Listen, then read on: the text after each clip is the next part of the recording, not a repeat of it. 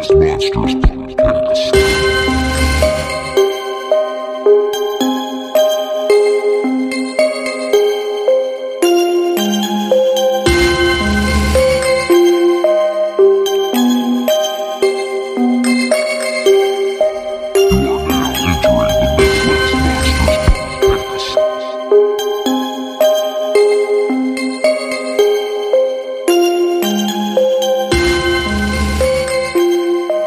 Good evening, friends. Welcome back to another episode of the Midwest Monsters Podcast. I am one of your hosts, Grizzly Abner, and I'm joined by Professor Wagstaff. Caught reading texts. just getting smoked with text messages over here. I am. Mr. Popularity today. God, I wish you weren't a father and a husband. Got these responsibilities. So, hey, coming in, talking about a franchise, but nay, not in its entirety. We're talking about Aliens, the Alien Quadrilogy, technically. So this first run of Alien movies in the franchise. We're thinking, and don't hold us to it, but we're thinking we might do a little bit of a, we'll do this Alien Quadrilogy. At some point, we'll cover the Predator movies. And then maybe we'll do an Alien versus Predator episode and find a way to work in some of the newer Alien prequels into that as well. That's kind of what we're thinking, but it's a long, arduous journey. So we hitting the Sigourney Weavers right now. Yes. So the Sigourney Weaver Quadrilogy. So, never heard of them. This is my first time. JK, LOLs. TTY. Yeah. I mean, Alien's been a part of my film vocabulary for as long as I can remember. Same. I always said if we said film vocabulary, I'd quit. So I'm out. No, the first two have always been a big deal to me, and in particular, and we can kind of go into it as we navigate it if we're a part one, part two kind of guy. I know that's always a fun topic for people, but the first Alien for me is arguably the last big one that we haven't touched on this show, really in any capacity for me, in terms of like, this is up there high for me, and it always has been. And there's a lot to talk about, but I mean, just in short description, this is such a well-crafted movie, the first one is, that I'm really excited to jump into it. Like, this is in top 10 material for me. Right. Always has been. Oh, yeah. You sit here and I can see my xenomorph. Oh, no. There's xenophobes in here everywhere. No, I can see my xenomorph glow-in-the-dark bank over here. I know I've got a why does my mouth don't work? My xenomorph retro action figure behind me over here. It's just next to a Congo figure. Yeah. Shout out to McRib. And so, yeah, I love 1 and 2 so much. 3 and 4, not so much, but and I think I'll surprise you guys on some of my takes tonight. Cool. I look forward to it. So, yeah. Any other general thoughts from you, Venomous? I just remember, I cannot pinpoint for you the first time I saw Alien or Aliens. I really can't. I know that I saw Aliens first. I definitely saw Alien first, because my dad liked Alien. Aliens, by the time Aliens hit, he was a parent and not keeping up with those kind of movies. So, but Alien was a big deal. Alien, I was allowed to watch, and maybe even a TV, because my parents were still pretty puritanical, even when it came to language in movies. But my dad would make edits on the VCR where he'd pull the audio plug out while he was dubbing it to where you didn't hear the word fuck. Oh, nice. Yeah, that puritanical. Your dad was Blockbuster before there was Blockbuster. Yeah. That's dedication, though. There was no nudity in it, and it was sci-fi, so I think I was allowed to watch it pretty early. Because, Dad was chomping at the bit to show me some shit he was interested in. So I just can't remember a time with that. I love Alien. I think Alien's a fantastic movie. I think Aliens is great, too. Again, I think we see a drop-off in the third one, and especially the one after that. But those like first, of cliff proportions. Yeah, like Hank Williams Jr. But yeah, I'm anxious to talk about them. I can't believe it. We've gone over 200 episodes without discussing these movies. And I think it's only because it's just the franchise. Because Yeah. the first two movies, I think, have always been held in high regard by all of us, former co-hosts of the show, people that have been on the show. Everybody I know enjoys those first two movies in some capacity. All right. Jump into the first one. Let's dig in. Alien kicked it all off. 1979, directed by Ridley Scott, written by Dan O'Bannon, who would go on to direct Return of the Living Dead. Music from Jerry Goldsmith. Creature and sets, they got the help of H.R. Geiger on that. Creature's head, also Carlo Rambaldi, also famous for the Silver Bullet Werewolf, much maligned by others. This has got an incredible cast, starring Sigourney Weaver, Tom Skerritt, Veronica Cartwright, Harry Dean Stanton, John Hurt, Ian Holm, Yaphet Kotto. I mean, it's important to point out right out of the gate with this that this is like an old B-grade movie made with all of A movie Yes. quality. All the money behind it. Yeah. How we want to handle the plot on this? I just want to say real quick, what do you call the little moving images that we send each other through text? GIFs. I call them a GIF. GIF. And the people say the proper word is GIF. GIF. Right? Yes, even the creator has said it. I have the same problem with H.R. Geiger. I will always call him H.R. Geiger, but I've heard through interviews that he says it's pronounced Geiger. And I'm like, no. Really? Yeah. I've never heard anybody say that. Yeah. And I said, no. Nope. Coven sounds too much like oven, man. Cool story, Geiger. And so back to serious talk here. I'm gonna let the cat out of the bag right off the top here. I always identified as an Aliens guy first, and then Alien. And I think that's because I saw it as a kid, and I love action movies. Each time I revisit this and this powerhouse cast, it's finally changed me. I put Alien first. You just over blew my mind. Aliens. I figured for sure because I knew you loved Aliens. Yeah. Which is fine. Since we're having the conversation, I'll just clarify. I think Alien is a masterpiece. I think it's one of the best movies ever made, period. I think Aliens is a wildly entertaining, well-made sequel. I don't put it in the same category per se, but I think it's a wonderful movie. Yeah. I will agree with that sentiment, and I will say that Aliens, in my mind, is one of the best sequels ever made. Sure. And I think it's fascinating that they came in and said, no, we're not going to try and recreate that. We're going to do something completely different and They took fun. that attitude later, too, and it didn't work out so well. Right.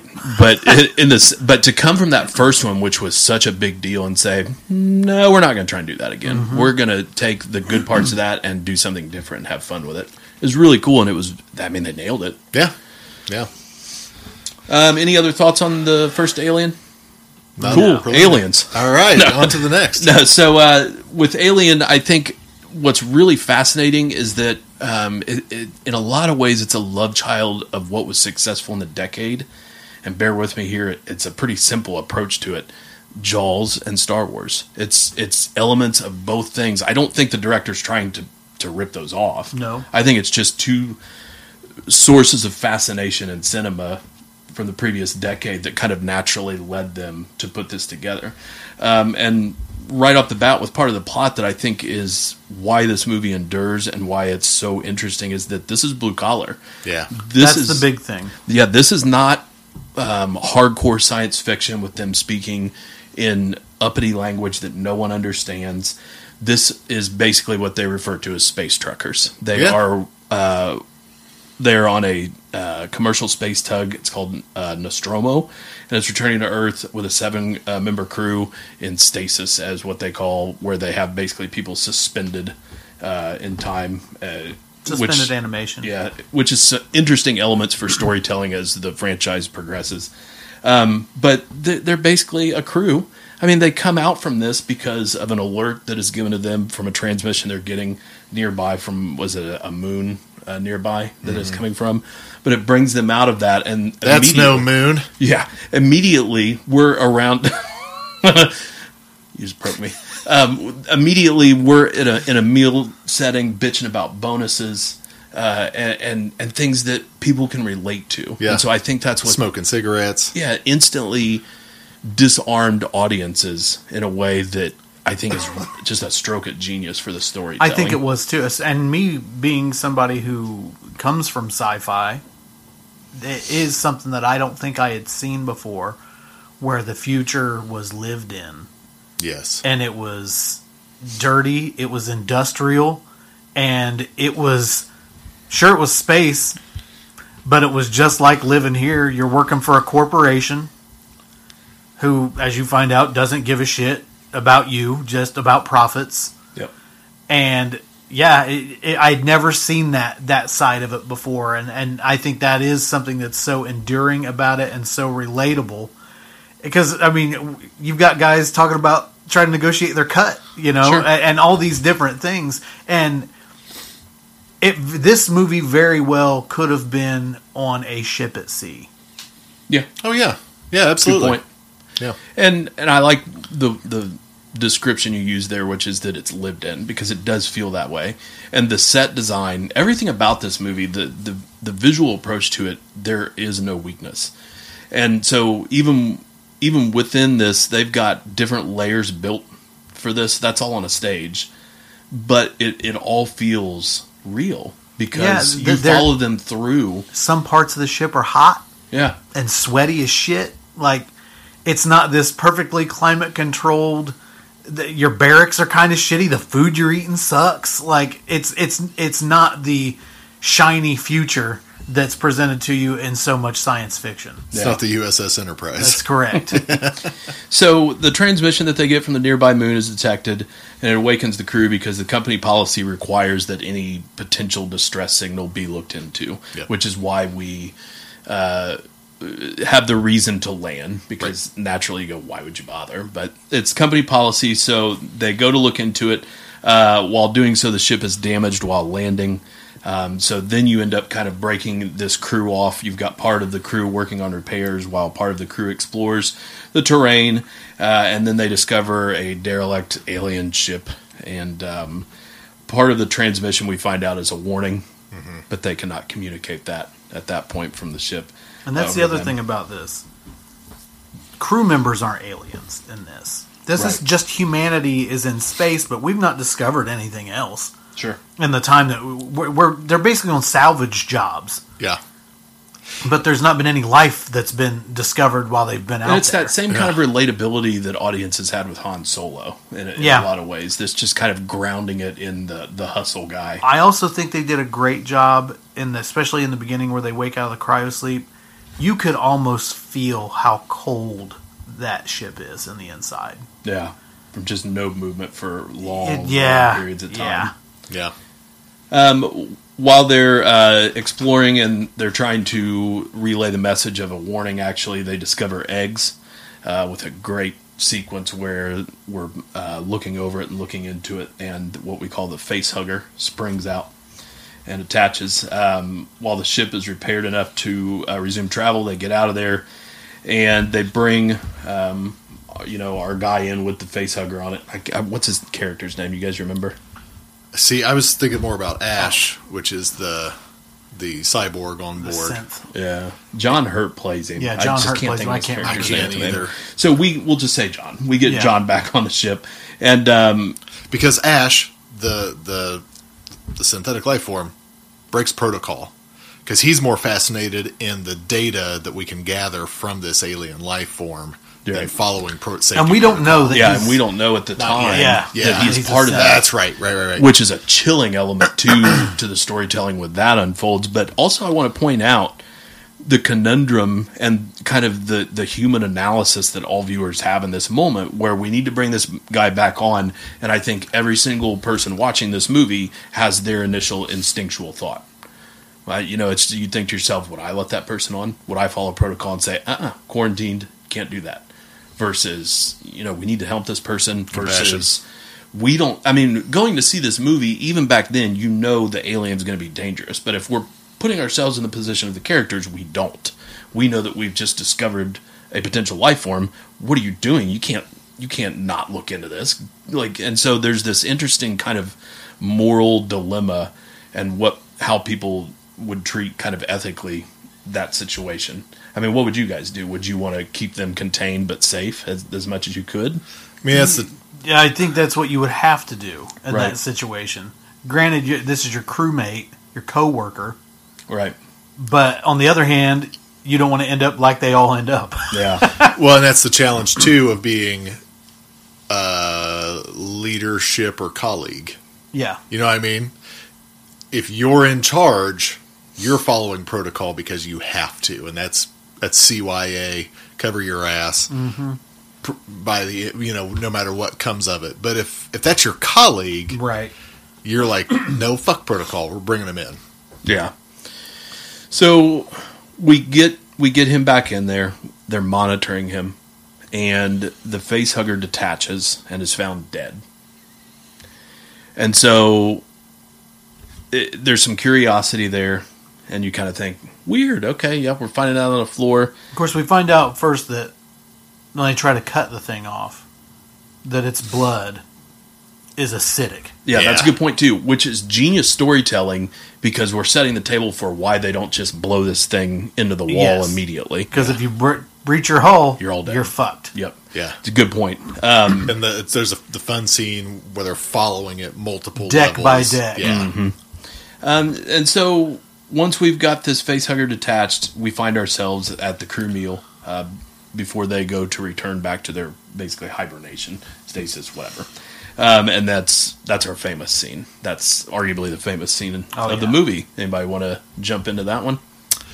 So the problem is that because I saw Aliens first, any memory I have of this scene as a child is from Spaceballs.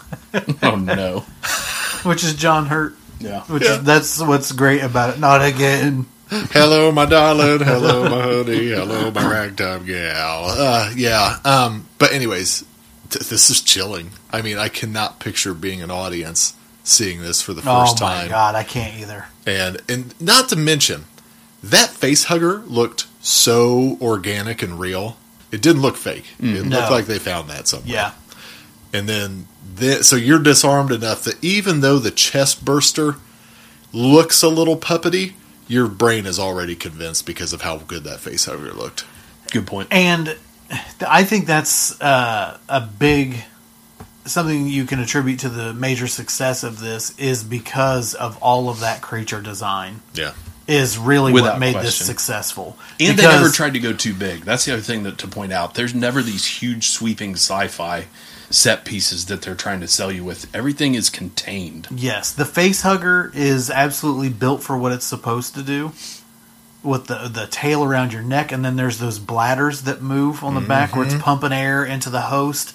So you've never seen anything like it, so it doesn't necessarily look fake to you because how it's put together. And then the chest burster comes out, and while it has the familiar set of 2 eyes and a mouth, it's still alien enough and not based on anything that your brain readily recognizes that also gives it a pass of, even though there's a little puppety thing to it, but it's not like if you were making a puppet of a squirrel Yeah. and it looked so fake because you know what a real squirrel looks like. Right. So you get a pass on that too because it's so alien that it doesn't look as cheap as maybe it would with the materials they're using. So I think of the creature design, especially when the xenomorph is fully grown, how they shot that thing meant all the difference in the world. Oh, yeah. And I was actually at one time kind of afraid to watch this in HD on Blu-ray because I was afraid that when you got to see a little more detail that there was going to be some shots ruined because of it, and I don't think that's the case at all. It looks fine.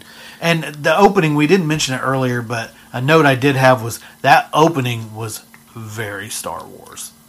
Yeah. Where it's that ship coming in from over the camera. Like, it was very Star Wars. Yeah. Yep. So with this famous scene, I think there's two things I want to point out on why it's so effective, but just so listeners know, in case they've skipped the movie and want us to just spoil everything for him, we basically, we've got our guy back that had the face hugger on him. We're all happy around the meal, and he's really feeling fine. Yeah, they disarm you with all of this just average conversation, as I kind of alluded to earlier, and then he starts not feeling well, and he sells it so well. And this again. First, you think he's choking, on what he's eating. This goes back to the talent involved with this movie and why it really, I hate to use the word elevates, but that's what it does. I mean, we go to the next level with this because of the talent that we have able to do this. He's so subtle in the way that he begins it.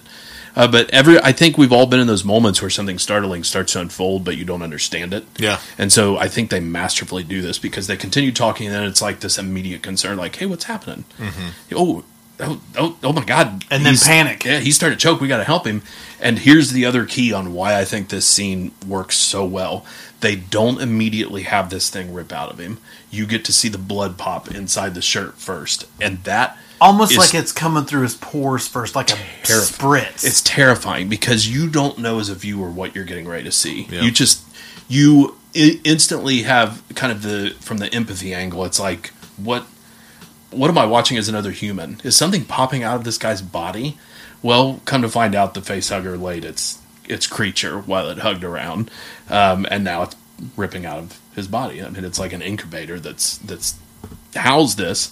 And it rips out. Veronica Cartwright is the third part on what sells this. Her reaction, as well as her reactions throughout the film, elevate the fear in a way that Shelley Duvall did in The Shining. Yeah. She helps sell it. She's just, oh my God, and blood is sprayed up on her from this poor bastard. And then a lot of it with her and Shelley Duvall is they have very large eyes. Sure. That emote a lot. Yep. That's a good point. Some wabi-sabi features.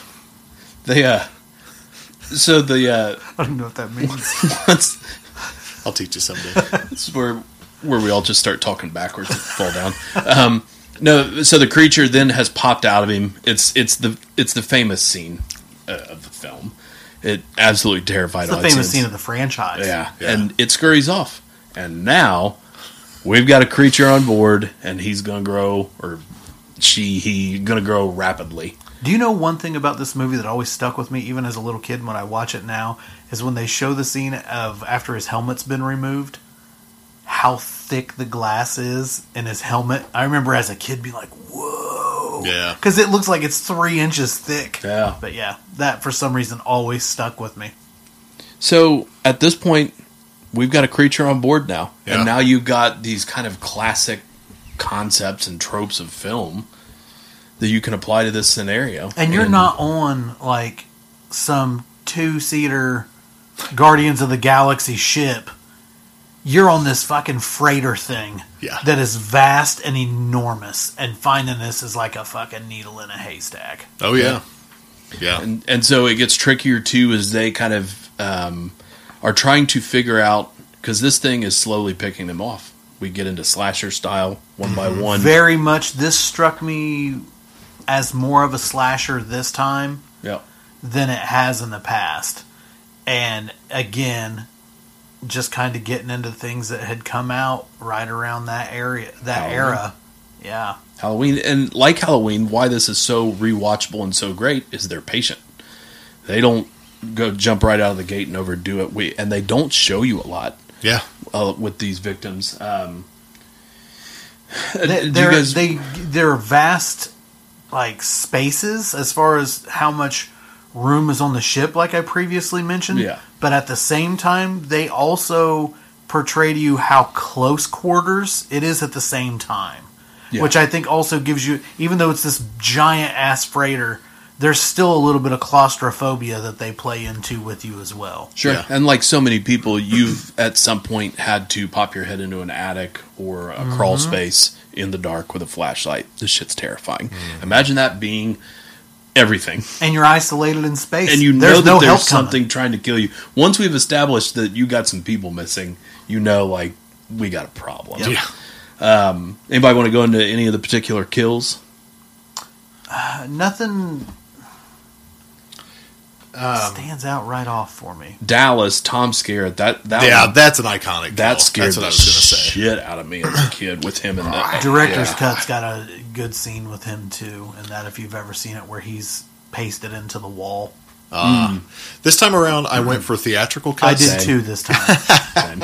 Because I was like, I want to watch it the way the first audience. That's exactly because I have the choice, and I've watched the director's cut before, but I was like, you know what, this time I'm just going to go straight theatrical. Yeah.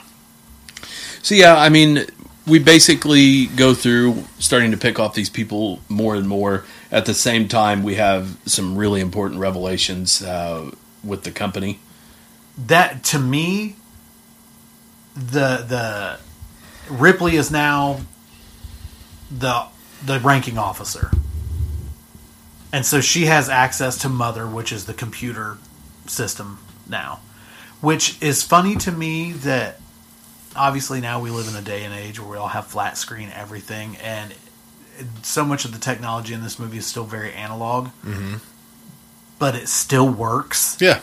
Because of how industrial everything is in it, I think it still plays and does not take you out of it. Because it never tried to oversell it either. Right. So it's aged incredibly well. That too, but we also know that the supercomputer we carry in our pockets is more powerful than the first space shuttle that went into space. Yeah. And so there's still a believability on our part to understand that you could even do that with analog technology. Right. And even though this is supposed to be more futuristic, it's still believable because you're like, yeah, sure, I've watched. And yeah, so much of it. Go ahead, sorry. I was going to say, yeah, I've watched space shuttle launches, and I've also seen how shitty the technology looked in Star Wars. You know, like, it's believable. When it's like that joke where they said like the Jetsons would be it by this year, and then it's just pizza boxes telling us not to eat the cardboard. Right. So, you know, there's a certain believability with where we land in the future with a lot of things. Yeah. So Ripley gets access to Mother, and I find that Mother set to be equally kind of cool and comfortable looking and claustrophobic at the same time. Yeah. Yeah. I don't know how that's possible to feel both those things at the same time. But to me, the Ash reveal is scarier to me than the alien. The heel turn, the finding out that, oh no, the company wanted this thing to be on here. Your entire crew is expendable. Yeah. You really are out here alone. And the one that just fucked you over and is working for him, that's not a human being. That doesn't have feelings. It's not a human, it's Bilbo. That doesn't have feelings. That is an artificial construct made to look like a person. So if you're expecting some sort of, you can reason with it, that's thrown out the window the minute it's attacking Ripley and she hits it, and all of a sudden you're bleeding a milky substance, and then when they not constructed real durably. Can we say that about Ash? Because as she hits him like 2 or 3 times in the head, his head starts to tear off of his body. But that scene where he's rolling across the wall, short now. Oh yeah. Man. Well, and his robotic rage is terrifying. Yes. I mean, it's in the same way that we have, you know, frequently when we hear accounts from survivors of serial killers, like just shark eyes, nothing behind him, just trying to end you, and you get that on a dime. That he has, yeah, like, is really good. That moment to me is very scary. I don't know why, but that almost trumps the alien to me in a lot of ways. Maybe it's the betrayal end of it, and that absolutely knowing you are by yourself and nobody gives a flying fuck what's about to happen. Oh, and there's also this scary ass thing in here. And there's this terrifying artificial construct. Yeah. Yeah. I'd lay down like a bitch. This robot is more than glad to let you go. Yeah. Yeah. I'd shoot myself into space. So I think I think Ash is where you really get your science fiction element. I mean, yes, we're in space, but also kind of you thing. get reinforcement of blue collar. You know, just the company's out to fuck you. Oh, yeah, it's about profit. Yeah, yeah, I agree. And so when they have him and his head's off, and they manage to plug him in to be able to extract information out of him, that scene to me is cool too. Some of the effects not great. Let's be honest. Sure. But all in all, that adds... Mainly with him. I think everything else is pretty close to just flawless. those scenes where it's clearly the fake head, and then... Yeah. But it's still done very well, don't get me wrong. Yeah. That adds, I think, more sci-fi to it than almost any other aspect of the movie.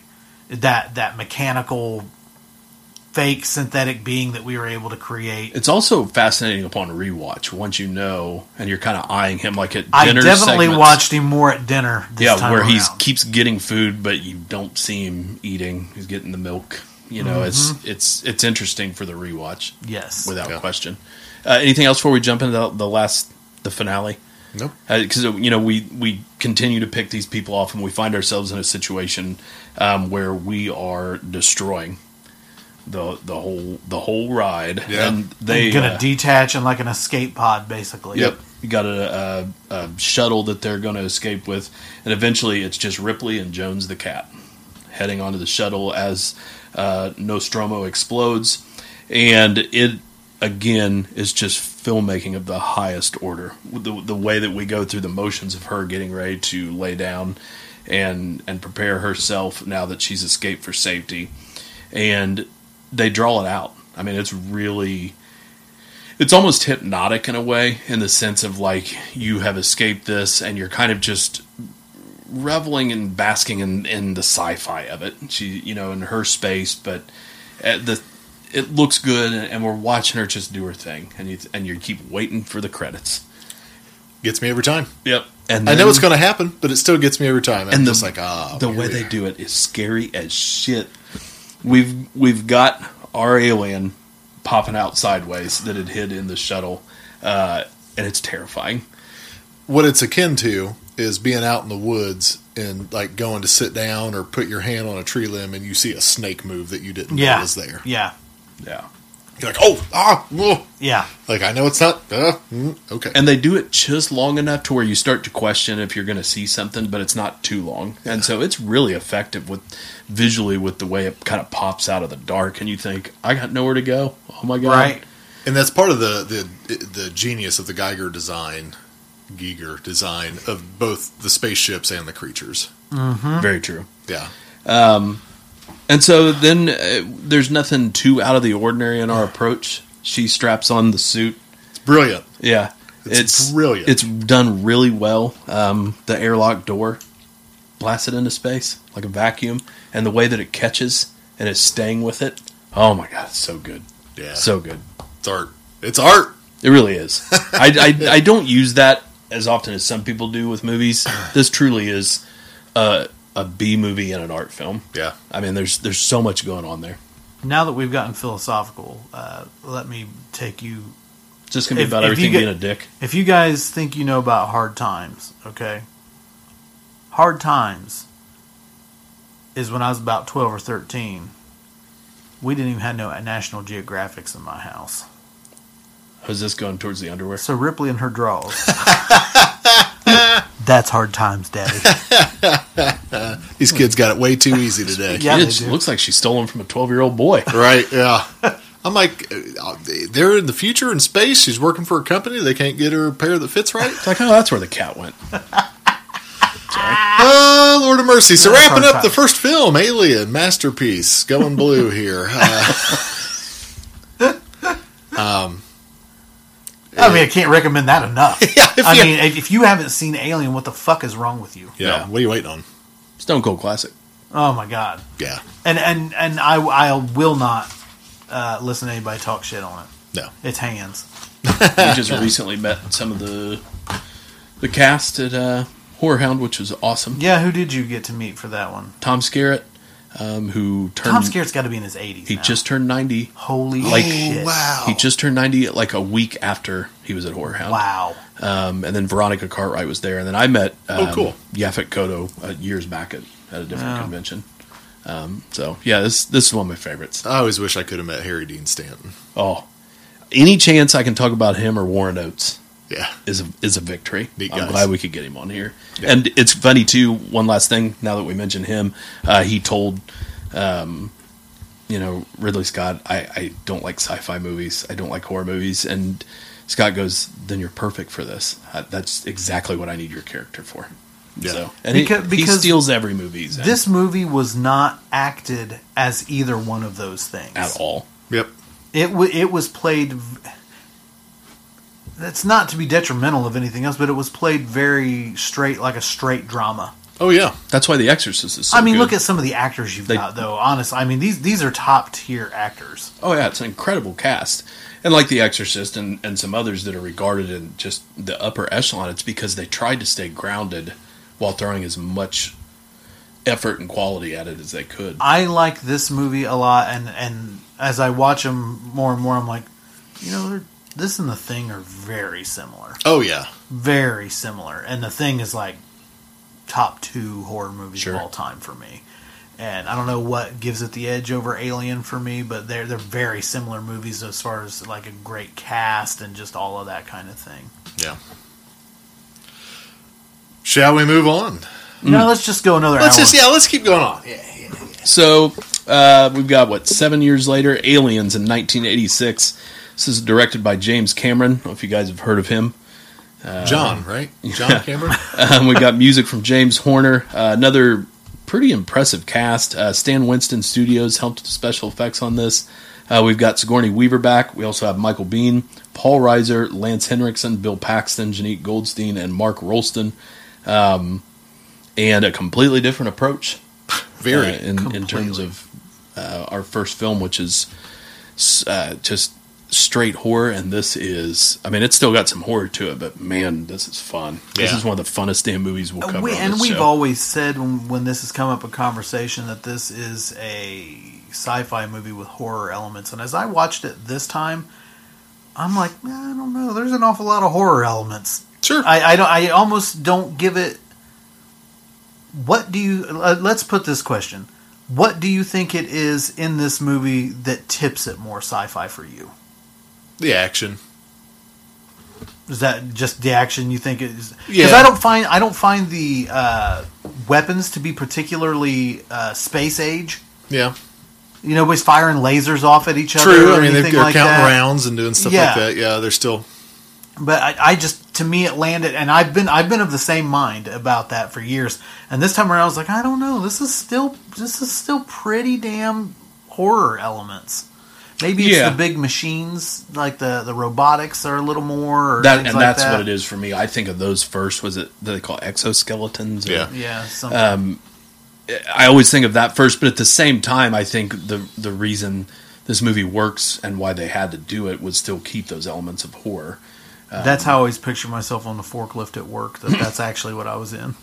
It's funny you mentioned that because I used to have that toy, and so I'm right. I had another xenomorph in here. If you look up on the shelf up there, right in the middle, next. Oh, to is that the gorilla xenomorph? I had that one as a kid. The gorilla xenomorph. There, for some reason, they put out this toy line 4 or 5 years after this movie. I think that I was probably an early teenager when I was getting these, but that was when I was starting to display them.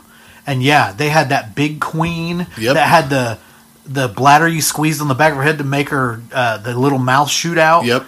And it was like the xenomorphs. It was all of the different, like they had ones. It was like a battering ram guy, and Yes. I like the gorilla one because he was the closest looking of the toys. And back he had then. those long arms. Yeah. And his head fills with water. Yes. So he could spit. Yes. But anyways, I think back to when that line came out, and I'm like, God, I'd give anything to have all those again. I don't know what I did with them, but you had the big guns with the Space Marines. They were dope. It was a dope toy line. And that queen was huge, especially when you put the tail on. Oh yeah. And didn't it have an action too, where you pushed a button and the tail whipped to the side? Yep. Thing was fucking awesome. So yeah, for some. I don't know why, but it sparked a toy line years after the movie later was made. So yeah, especially for something that never had an animated series that I can remember. Because back in the '80s, they'd turn every rated R movie into a thing for kids. It may have coincided with because 3 would have been years after that. So I don't know. Yeah, I don't know either. But it was a cool ass line of toys. Yeah. So Well, all there that was such a boom of all that marketing. Yeah. That especially came with some of those cartoons and the toy explosion. And it also came alongside with the growth of things like Walmart and Meijer, and so now you had these bigger box chains that you could push some of these things to. But yeah, when you said exoskeleton, it just took me back to a time and place, and I was like, holy shit, I used to have a figure of Ripley in an exoskeleton. I actually drove here in one. Okay, anywho, where are we at? Did we do introductions? We certainly did not do a synopsis of this movie. So, Should I just hit a quick one? Sure. So essentially, we're 57 years later. We have a nice false flag in that we open with Ripley having a nightmare of waking up out of stasis and having a chest burster. She obviously does come out of stasis, and she's found by another ship, right? Mm-hmm. Yeah, no, it's of the company. The company. They find her, and they're pretty upset that she blew the last ship up, and she's like 57 years ago. Yeah, which is true to capitalism. People don't forget. Hey, we're pretty mad about you blowing up that ship that's outdated technology from 57 years ago. Never mind the fact that most of the people she's known and loved are adults and dead now. Yeah. Oh, yeah. Fuck you. You blew up our ship. Yeah. And so now they're trying to, like, pitch her away to get back into their good graces, and that there is a colony of workers, imagine that they're worried about, and that they feel like this alien presence of some sort has had something to do with their demise, and they know that she's the only person who knows what this alien is. This colony on that planet that they had discovered previously? Where they reroute back to after they've gotten her? Yeah.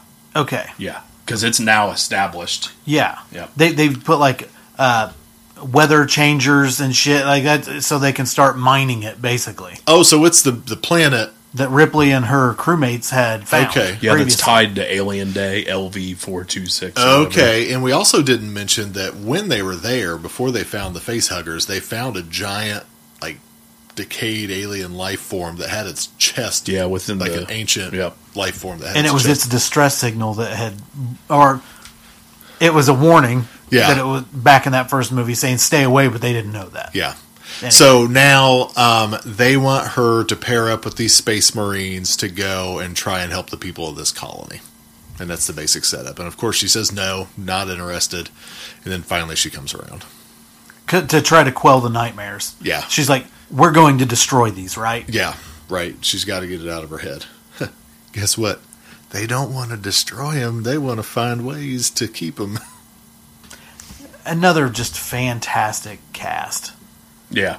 And she gets on the ship with these space marines and quickly discovers that Bishop that's on board is a synthetic. And she is not happy to have a synthetic on board with her previous history with Ash. Last one tried to rip my head off. Keep him away from me. Yeah. And but Bishop seems at least to have a different demeanor than what Ash did. He said, well, it must have been this model. They were twitchy. They were faulty. Yep. Yeah. And he says, I couldn't harm anybody if I wanted to. It goes against my most basic programming. I love the way that we find out Bishop is a synth, in that they're doing the knife trick, and he's doing where you tap it through the table, and he's holding down Bill Paxton's hand as he's doing it. He's like, no, man, don't do it to me, man. Bill Paxton, as Bill Paxton as he's ever been. And here's the thing, Bill Paxton went on to do so many excellent things. He had so many performances that are better than this, but I think of him young in this movie. Game over, man. Yep. Game over. Like his expressions when they're doing the knife thing and him yelling is just... Yeah. Oh, he just steals those scenes. He's excellent in this. I also forgot to mention that at first the corporation doesn't believe her about the alien. Yeah. Or they pretend not to. Oh, for sure they pretend, because Ash is sending back info the whole time. They're like, you're full of shit. You did, you screwed this up. Anyway. It's like, me and the cat bounced out on our own for no reason. 57 years. So they get there, and they're trying to find this lost colony that's not Roanoke. And they gone. Yeah. Gone. Ghost town, destroyed on the inside, barricades built and destroyed. Like, they cannot find these people. There has been a crisis event here. Yeah. And then they find this creature moving, and they shoot at it. And you're like, oh man, we're already getting aliens. No, we're not getting aliens. We get a little girl. Newt. They call her Rebecca. It's not my name. and this plays in with Ripley, because we see that Ripley had a daughter who is now grown up and deceased in the time that Ripley's been out in space doing this fucking blue-collar job that went to shit. So Ripley's maternal instincts and feeling of loss automatically makes her take this kid and there's such start looking after this kid. Big statement there in the middle of Reagan's commercial era where everybody's just the huge consumers and dedicating themselves to careers, but they never hit you over the head with it. It's there if you want to think about it, but it's not the focal point of the film. And their rapport is fantastic. Yeah. And we really didn't overstate it in the first movie, but Ripley is such a badass in that first movie. And now to come to this movie and you show that she can be maternal and a badass, like just to show her range as an actress and the range of the character And I don't itself. think people mention Ellen Ripley as a final girl enough. Oh, yeah. Which is insane because she's like the ultimate. She is the ultimate final woman. Yeah. And the thing is, that's also important to point out, and I kind of glossed over this and forgot with the first one, is nobody'd seen a sci-fi movie like that, where it came in that intense. And it's the same thing with her, like, she was so bankable and believable as a woman, but also a badass. At that time, especially, how many science fiction movies can you name that had a female lead? Yeah. Yeah. Good luck. And the thing is she is so uniquely talented that there hasn't been a lot of recreating that kind of niche that she carved out. I would argue Charlize Theron a little bit with Fury Road and her capabilities, but for the most part, Sigourney Weaver is a singular force. Oh, yeah. And absolutely. it's on full display in these first two movies especially. Yeah. So then they do find the colonists. And the colonists have all been impregnated by the facehuggers. Yep. They're all in a hive in one Some location. pretty gnarly visuals. It is like very incubators gnarly with them visuals. suspended and And then we get a chest burst. And then we find out that they're right by the boiler system or whatever important system in that area, in that building, and they are not allowed to use bullets. Yeah, because they'll cause a thermonuclear reaction. Yeah. And so this is one of the first memorable, frightening scenes for me in the film, is that they see them on the radar. Because they told you not to use guns? Yeah, I was like, well, bull butter. I'm an American. But you see them coming at them on the radar, but they can't see them. And that is just the tension in that moment. Playing that claustrophobia. Oh, man, it's like, God, we're stuck in this place. All this weird shit's going on. We know life forms are approaching us, and we don't know where they're at. That is... Yeah. And again, the technology is industrial, so it's rudimentary.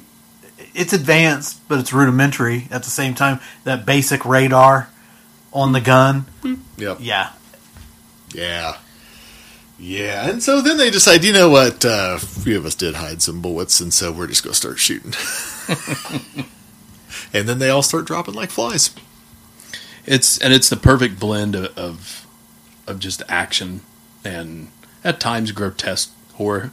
And I was just looking it up because I couldn't remember what Your Predator was, and just wondering how much of this directly just forced the need to like just go bigger. Like let's create even this singular killer, because they do it so well in this to where they keep going back and forth. It's like, okay, we scared you, now let's make this really fun. Let's bring the action in. And that's the other thing. They did what sequels should do. Alien was scary.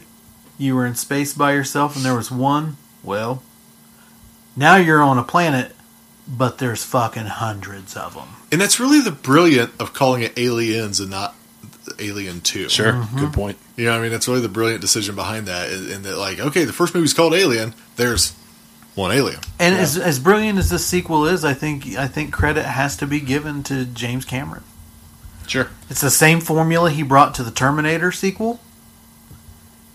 And that worked tremendously. Whatever it is he did, he gave you more Terminators. Yeah, why not? And the second one. So for those two movies to be sequels that he did a tremendous job and did exactly what you are supposed to do for a sequel. Yeah. Yeah, and I think this one had a pretty troubled beginning in terms of getting it actually made. And I think he, because he directed and wrote this, and I think he was instrumental in it, and I think he had people behind the scenes kind of making sure this happened, but it had kind of this troubled journey getting there. But you can tell the passion is there. This is a movie made with love, and it's important to point out too with Cameron that much like especially directors of the past and like the studio era, like James Whale, he would have these cast of regulars.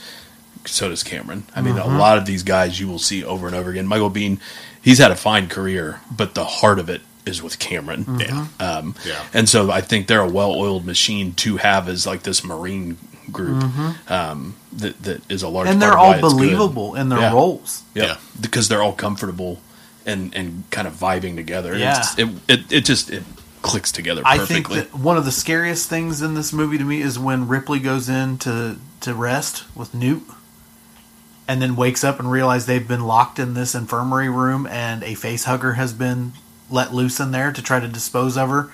And when Paul Reiser, he's another element to point out. Man, he's great in this because he's such a fucking wiener to begin with. We also elevate the big company, the big corporation elements that we only dance around. In the first one, he's on full display. He is a punchable suit face. He is such a dickhead when he makes that heel turn. So he's the one who locks Ripley in there. Yep. The scenes are terrifying. When you see that face hugger run across the floor, that's a great visual. And you find out that, and then to add the next layer to that, it's soundproof. And so I remember that freaking me out as a kid, and that like, hey, you can shout all you want, but Ripley's trying to break that glass / plastic, whatever it is they've got as a window, and that chair's just bouncing, and you're barely getting a scuff on the outside. Like, it's such a hopeless situation. That scene where the one jumps and Newt pins it by its tail. Yeah. Like, it's great. And then, of course, when Paul Reiser switches off the security camera monitor when no one's looking so they can't see Ripley trying to wave for attention, that scene's great, and it's terrifying. Beautifully done. Reiser is fantastic, and I'm not a huge Paul Reiser guy. I don't find his comedy particularly funny. No. I was never a Mad About You guy. I was going to say, are you mad about him? No. Any of that. I like him in Beverly Hills Cop. I did like My Two Dads when I was a kid. I did. What's fun, though, is that when they bring him back in Stranger Things, the moment he comes on screen, I'm like, you son of a bitch. You. But then he's a good guy. Right, which was brilliant on their part, yeah, too. because he comes on the screen, I'm like, oh, I've seen Aliens, and I don't like you him. son of a bitch. Yeah. So we forgot to set up that they are stranded. Yes. After that alien debacle, and many of them die, they've got this escape craft, but then there's an alien in the escape craft, and it crashes. They're stranded. Game over, man. Game over. Then that's when we find... And another one of the most terrifying moments ever in a movie for me is when Bishop is crawling through that crawls through that fucking tunnel. My claustrophobia, boy. Whoo! Big time. And he's steady moving quick through it. But it's like watching Andy Dufresne climb through that shit tunnel. He's just moving. You see, he's like moving his arms to move himself along through this thing, and it's like perfectly just to his slim, slender body. Ugh, gross. So that Ripley, Michael Bihn's character, which why am I blanking on the name of that character? There's a lot of characters to remember. He somehow realizes Ripley's in there, breaks her out, and then they're all ready to fuck Paul Reiser up. Yeah. And I wish they would have. Right. It would have been so satisfying. So then we get another great scene where the aliens are in the ceiling, and it's also this bit with the radar again that they can't find them. They don't know where they're at, but they know they're coming. But then Newt gets taken. Yeah. Yeah. But luckily, Ripley had given her like her tracker watch that was given to her by the Space Marines, so they can at least. Ripley is going to find her before she leaves. Ripley would die before she left that child there. And then we find and we meet the Queen. Oh, yeah. Because they're like, if there's all these eggs here, something's laying them. Who's laying these eggs? To quote Eddie Murphy, also Beverly Hills Cop again. Damn, that's a huge bitch. And there's also some aliens guarding the eggs, which is interesting. Like those drones. They're very insect, very in this movie. beehive sort of thing. Yeah, It's what's fascinating too is you're nearing the end of the second movie, and they're finally now just going all in. Yeah, which is so impressive. Yeah. I mean, you get plenty in Aliens. I'm not saying that they're depriving you, but it's like they're on full display, going balls to the wall here. And this is what grows the mythology. Yeah, and this is why we get 4, 6 more movies. Like, right. This is what grows the mythology, is that it's a much bigger universe than just facehuggers and xenomorphs. Yeah, you know what I mean. So we hit these eggs with a flamethrower. Yeah, because Ripley finds Newt. Yeah, and she's yet to have a facehugger attached. Yep. So she gets Newt, and then goes in, sees this queen, and is like, you know what? That flamethrower just starts burning them eggs up. Let's get it. And then starts launching like grenades in at the bitch. Oh yeah. And that scene where the queen detaches her thorax or whatever the fuck it is that the eggs are rolling out of, detaches itself from it. That thing, the legs are terrible. I mean, it's so gigantic. Yeah. And that, I mean, what, again, great sequel. Not only do I get more numbers of it, but now you've made the bad bigger and scarier. Everything's as well. elevated. Yes. Yeah. Yeah, and just when it starts to look like our hero's not going to get away, here come Bishop. The one we were worried about not Here's trusting. the one, yep, we were afraid to trust, and he comes to the rescue. And that, my friends, is when I fell in love with Lance Henriksen at a young age. Oh, yeah. For sure. Yeah, Bishop is my hero. Which is why I'm so disappointed later as we move on with the franchise. Sure. Bishop it's ripped in half. Yeah, Bishop saves them, but you see as they're going away, something's awry in the landing gear. Yeah. So they land. Everybody's safe, right? Nope. All of a sudden, Bishop gets ripped in half. Upper torso flung across the room by this queen that has hitched a ride with him. Milk everywhere. Milk everywhere. Miak. And that's when we get the famous Ripley and the exoskeleton fighting the queen. Get away from steel. her. You bitch! It's a great scene. It is. It's been parodied so well, it's one of those since things, too, then. where even us describing it sounds kind of goofy. Yeah. But it's not goofy when you're watching it. It's done not. well. Yeah. It's done so well, and again, so blue collar. Yeah. And that this exosuit technology still has hallmarks of what we can connect with the yellow of like a forklift and that yellow light flashing on the back of it. And it's all because you're a loader. Sure. You're loading shit into a truck, basically. It's something of yesterday, but also the future, and that perfect balance that has been in the first two movies. And it also captures the imagination, which by the time we're talking 1986, young people have already had a lot of treats this decade of things to explore, and you're grabbing people with this. It's and do you know thrilling. how CGI and ridiculous this fight would be now? Oh, if they yeah. were to make this, yeah. and the I'd just be fluid ready for the credits. movements of it'd be Pacific Rim. Yeah, the loader would be able to do WWF moves. Yes. Yeah. So it keeps it so very basic with the movements she's able to do and all this and that. But so long story short, again, she pops a hatch. Yeah. It's kind of a trend now. Yep. This is where it started. And blows the thing out into the void of space. And I like to think that some warehouse worker somewhere saw that movie on Friday or Saturday, and when he got to work driving his forklift on Monday, he said, "You know what? I could be a hero too." Forklift certified. Forklift certified. So, yeah, and then they interstasis again. And not only do they interstasis, Newt interstasis, Ripley interstasis, and Bishop is still functional. Yeah. And they put him into stasis as well. Yeah. Do we still have Jonesy? And we still have Michael Bihn's character. Do we have the cat still? I can't remember if we had Jonesy or not. I thought so. But and Michael Bihn's character is beat up because he got some of the alien blood on him. But so we have our survivors and back in stasis, and there they go. Yep. A+. Yeah. A+ movie. Oh yeah. We also forgot to mention, we need to move along, but we also forgot to mention how much of a badass the character Vasquez is. I'm glad you said that. Oh, yeah. She's a standout. Yeah. Absolute badass. And again, an actor going all in on a character. Oh, yeah. Fully invested. And All in. And also, too, the way the other characters are invested in her because of how much they believe in her and her look, ability. I'm a 45-year-old man who knows what it's like to try to get into shape and lose any kind of weight. Big respect for the physical transformation that actress put herself through. Yeah. Oh, yeah. To be that character. Big ups. I would even argue she makes the movie.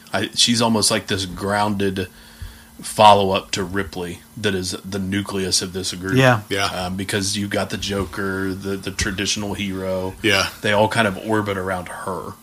And I love She's great. that favorite line, Bill Paxton. Hey, Vasquez, anybody ever confuse you for a man? No? What about you? Yeah. So, yeah, I thought it'd be a crime if we didn't mention Yeah, I'm glad Vasky. you did. She's fantastic. Gotta recommend. Oh, 100%. Without question. What's wrong with you?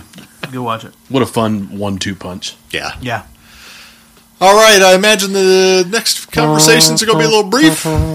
So, let's move into Alien 3, which produced a decent Sega Genesis game. Ooh, I do remember. Was it Sega CD that had a Alien game also? I remember Maybe. playing. And there was an arcade game, too. Cool. Let's talk about the fourth movie now. It is important to point out, even with the quality of these movies and what we think about them, they always have talent involved in them. Sure. So with the third one, we're now Alien 3, 1992, directed by David Fincher. Which blows my mind. Yeah. A writing trio, one of which was Walter Hill. Special effects were Tom Woodruff and Alec Gillis. Fincher wanted a less upright, more puma, that's a quote, with the creature. This is starring Sigourney Weaver, Charles S. Dutton, Charles Dance, Brian Glover. I don't know if you guys recognize Brian Glover. He's the one sitting at the table in An American Werewolf in London. He's the warden in this. Yes. Pete Postlethwaite. Oh, yeah. Pete Postlethwaite and Lance Henriksen. That's enough. Yep. That's enough. Yep. Don't tell him our business. This was, and this movie is set immediately after Aliens. Yeah. There you go. Okay. Vinny? Man, my disappointment runs so deep with this in that you scored so big with a sequel, which is a rarity. So you decide to just say, fuck all those other characters everybody really liked enough that we left them to survive at the end of that Or movie. elements of the movies in general. Like, just, fuck all that. I'm most upset. I can deal with one of your cryostasis things not working or whatever, and somebody died. To me, after how much do you add by the end of the movie did you guys love Bishop in Aliens? Oh, yeah. Nah, fuck that character. Yeah. And I'm like, what are you doing? So everybody who was a survivor in that last movie except Sigourney Weaver Is dead. you wipe the slate clean. Well, We don't need any of that. to build on what you're saying with the characters, what made the first one great? It was scary. Yeah. What made the second one great? It was thrilling action. So what do we do in the third one? Let's make it heavy on dialogue and a melodrama with all kinds of character conflict. And I remember Nobody gives a shit. I remember watching it the first time and when I was a teenager and being like, you got Rock in this? Remember that TV show Rock from Fox? Like, I got Rock in this. Yeah. And let's have it take place on a prisoner monk space colony. Let's throw some religion in because that's what the other two have been missing. Yeah. It's a weird It is swing weird. and a miss. It is weird. At no point do I get anything that I got from the previous two movies At from all. it. It feels like it wants to be sleazy, but it doesn't quite get How there. many There's this times- constant threat of rape. Yes, and yeah, damn near rape at one point. Yeah. There's, I start to notice in this one more so, and it's present in the other ones, but but I'm noticing more in these next sequels. You're starting to sound like Rob Zombie dialogue because they're saying fuck constantly. Yeah. And here I'm like, what are you guys doing? Like, what is this to get the R rating? Yeah. Because nothing else that you're presenting to me is going to get you an R rating. Is this how you get there, by this kind of dialogue? But just throughout on top the thing? of it, I don't care about any of their conflict. I don't care I'm about not any of it, tuning and in none for of it, this and in it's Alien dialogue 3. heavy, and none of it fucking matters, and none of it's engaging. At all. It's doo-doo. Yeah. And so the big twist in this one, the difference we take, for some reason we have Sigourney Weaver shave her head for this movie. Yeah. I was going to set it up real quick. Stasis interrupted. The ship crashes on this planet. There's a face hugger on board at the prisoner monk colony. The new dog type alien has big thing vibes. Ripley shaves her head, maybe in an attempt to fit in and not distract the men, because not be as sexy as she was in them cotton draws. Right. Yes. And so, but then also Ripley is able to salvage some of Bishop to get a recording. So at least from that him. we got a little. When I saw Lance Henriksen's name in the credits, opening credits, I was like, hell yeah, more Bishop. When I first saw it, and then at least we got a little bit of Bishop. Yeah. But he's so damaged. He's like, I'm not of any help. Can you go ahead and destroy me? Yeah. And so then she develops this rapport with the doctor, who tells her the background story of why he's there and why the colony is there. No one cares, by the way. Is this Tyrion Lannister's dad in this movie? Yeah. Yeah. Then there's this big alien attack, and it is shit CGI. Oh, that is the most offensive thing to me about this movie. This is that era, because this was what, 1992? Yeah. This is that era where you started to get CGI, but not everything was ready for it yet. No. I would just like to point out, too, real quick, that I thought you were joking about Game of Thrones, and now it just clicked that you're actually talking about the person. Because the drama reminds me of just this androgynous dragging out. Yeah. Gotcha. Because by 92, we had what? Has Jurassic Park been out at this point? Yes. Has Terminator 2 been out at this point? Right around the same time. No, Jurassic Park drops in the next 93. year. Okay. 93, yeah. I'm just trying to think of when CGI was done well, and when people started also trying to do it but didn't have the capabilities. Yeah. That was one of the biggest strengths of the other movies. Yeah. Was the incredible practical creature effects. Right. And now you go CGI, and it looks fucking awful. It's like Mary Poppins. It's like throwing animated penguins in to live action. It was just bad. I'm Mary Poppins, y'all. So then Ripley has an ultrasound, and during the ultrasound, we find Ripley utters this famous line, "I'm part of the family." Yeah, because at one point she's approached by the alien, and it's a queen that she's pregnant with, right? Yeah. And the alien doesn't attack her. And that's the famous meme that we get of like Ripley looking away and the alien's double mouth like right by her face. Then the corporation or the government arrives to try and clean things up, and then we meet Human Bishop, of which the Bishop synth was based on. Which makes me even madder that we didn't have Bishop in this movie. We have Lance Henriksen, so it wasn't a money thing. No. Where we couldn't afford to bring Lance Henriksen on, like it may have been with Michael Biehn. Who knows? I don't know details of why this didn't happen this way. If Hot Toddy was here, I'm sure he would be able to shed some light on that. Lay it out very plainly. Yeah. But you got Lance Henriksen, and I don't get Bishop in this movie other than for 2 fucking minutes. I find that to be insulting. Or maybe that's the way they had to sell it to Lance to get him to come back. I don't know. Yeah. But it's not a good choice. No. And it doesn't do anything to help the movie whatsoever. So now Bishop, who you loved in the last movie, the same actor with the same face is now a company stooge. Yeah. That you fucking hate. Oh, yeah. And so the corporation's trying to learn again. Like, hey, surely we can figure this out. And actually, Ripley, we need you to come with us. And that's when we get the famous chest burst suicide. Oh my God! Maneuver for and it's very Terminator 2. Yes. Throw yourself into molten metal or whatever the fuck it is, and then the chest burster bursts out because I guess it feels the heat, and then Ripley catches it as it's leaping out and holds on to it. No, you die with me. Oh my God, it's dumb. Like, and Sigourney, what did this look like on paper to you when you read this script? Yeah.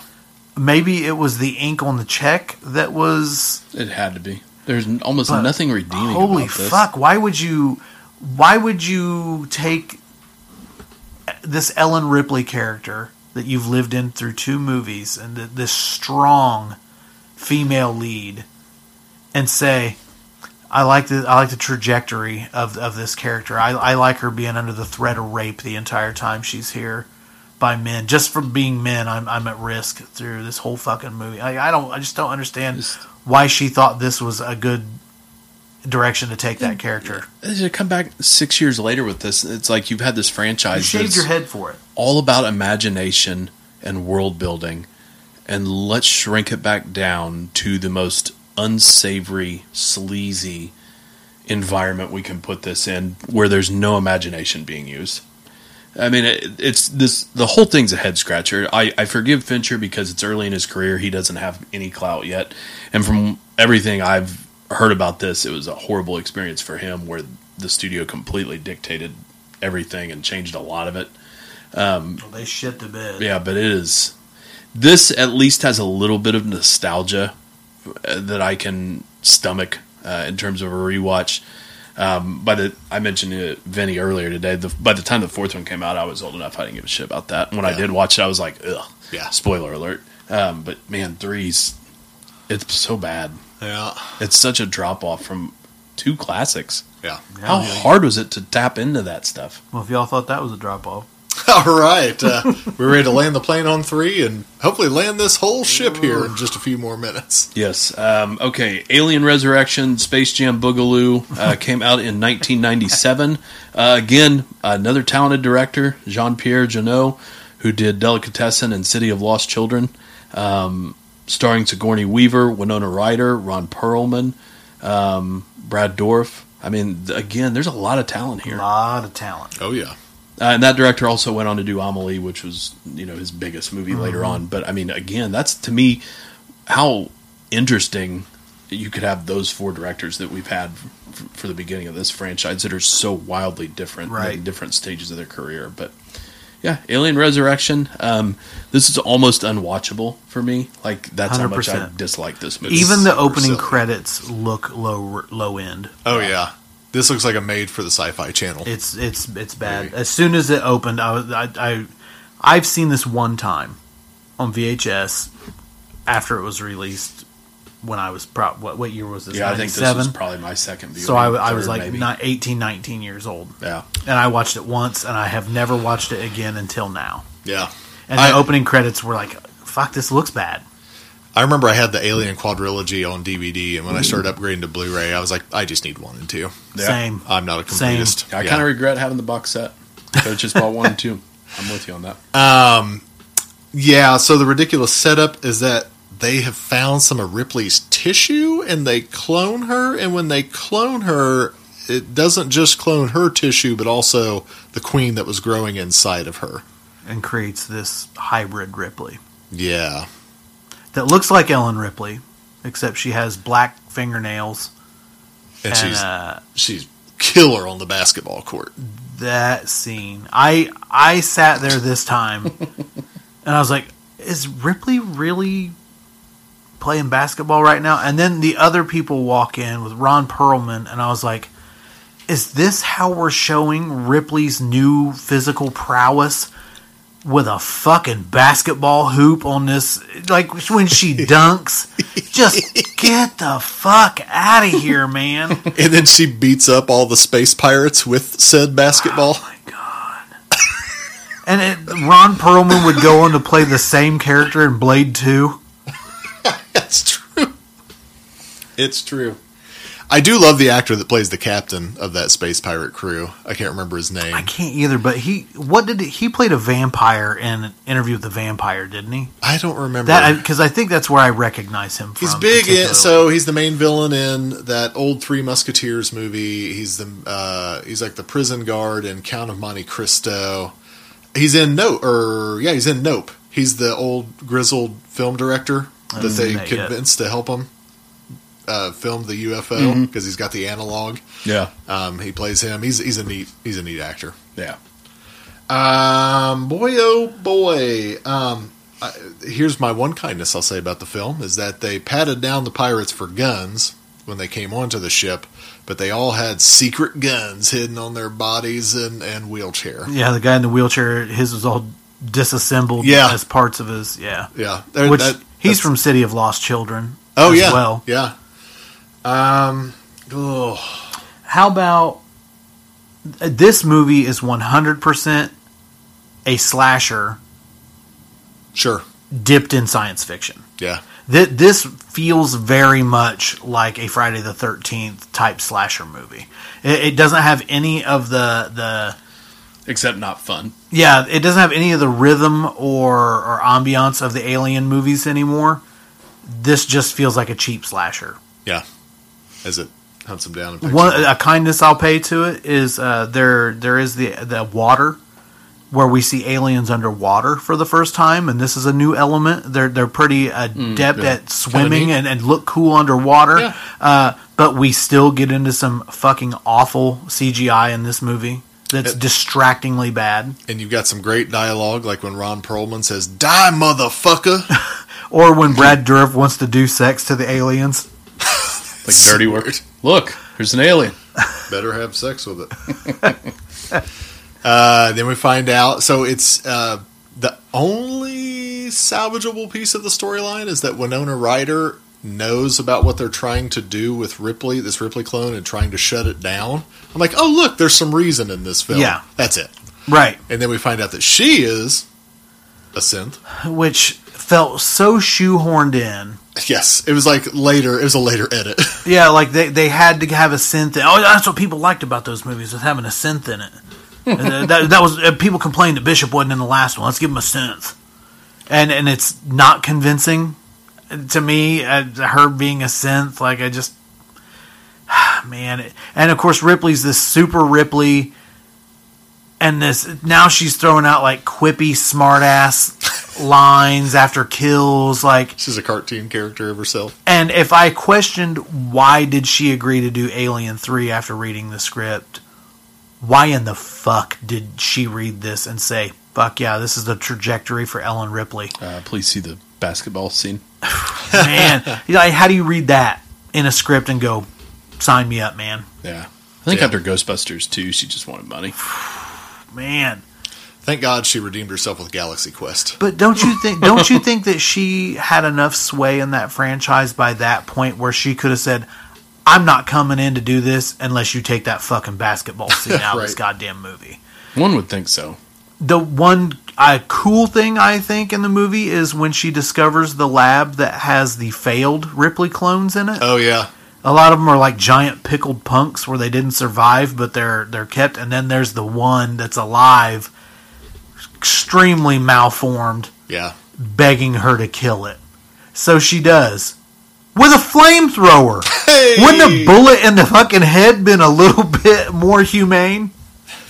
If you guys keep listing off the one thing that's good about the movie, we're all going to love the movie. Just be careful. All right. Not a chance. I want to land this plane here. I just want to say, so they're creating human-alien hybrids. She's given birth for you now, Ripley, and she is perfect. The line is. And that human-alien hybrid looks like Pumpkinhead. That's exactly what my note says. Looking like Pumpkinhead. You're going to have H.R. Giger create this image that has lived now for fucking 40 plus years, almost 50 years in the public consciousness. And you're going to reduce it to this shitty Dollar Tree Pumpkinhead. Skin tone. Just fucking garbage. Like, so disappointing. But guess what? Chicken butt. We get a gravity door scene for the final kill again. Which is like a hole in a window. So the vacuum of space starts trying to suck this thing out. And this is where hole. the director matters, because this is that same kind of weird quirkiness from like stuff like Delicatessen, City of Lost Children, where his sensibilities. I almost don't mind this because it's a little different. And it's like, the funnest part of the movie. Yes. Where it's just like, holy shit, this is bonkers. Yeah, it's painfully slow in the way that it happens. You're like, ugh. Oh, suck through that little hole. Yeah. And then I take my shirt off. It's wild. Yeah. And then clone Ripley and synth Winona Ryder land on Earth to live happily ever after. Yep. End scene. I can't What the believe hell there did wasn't they resurrect? I can't believe there wasn't a follow-up film to this. Killed the franchise for what, 20 years? Oh yeah. At least. Just bad. Crap. Absolute dog shit movie. Yeah, dog trash. Dog trash. Dog trash certified. Yes. 100%. Okay, well, folks, there you have it. The original Alien Quadrilogy, the Ellen Ripley Quadrilogy. Watch 1 and 2. Yeah, go buy them. Don't waste your money on a box set that includes 3 and 4. 1 and 2 are 2 of the best movies we'll ever cover on this podcast. 3 and 4 are all, like it's actually painful to finish. Yeah. So we did it for you guys. We did it for you. It was all for you, Damien. So wrapping up the Alien franchise. I'm one of your hosts, Grizzly Abner, and I'm here with Professor Wagstaff. Venomous Vinny. Stay scary, friends.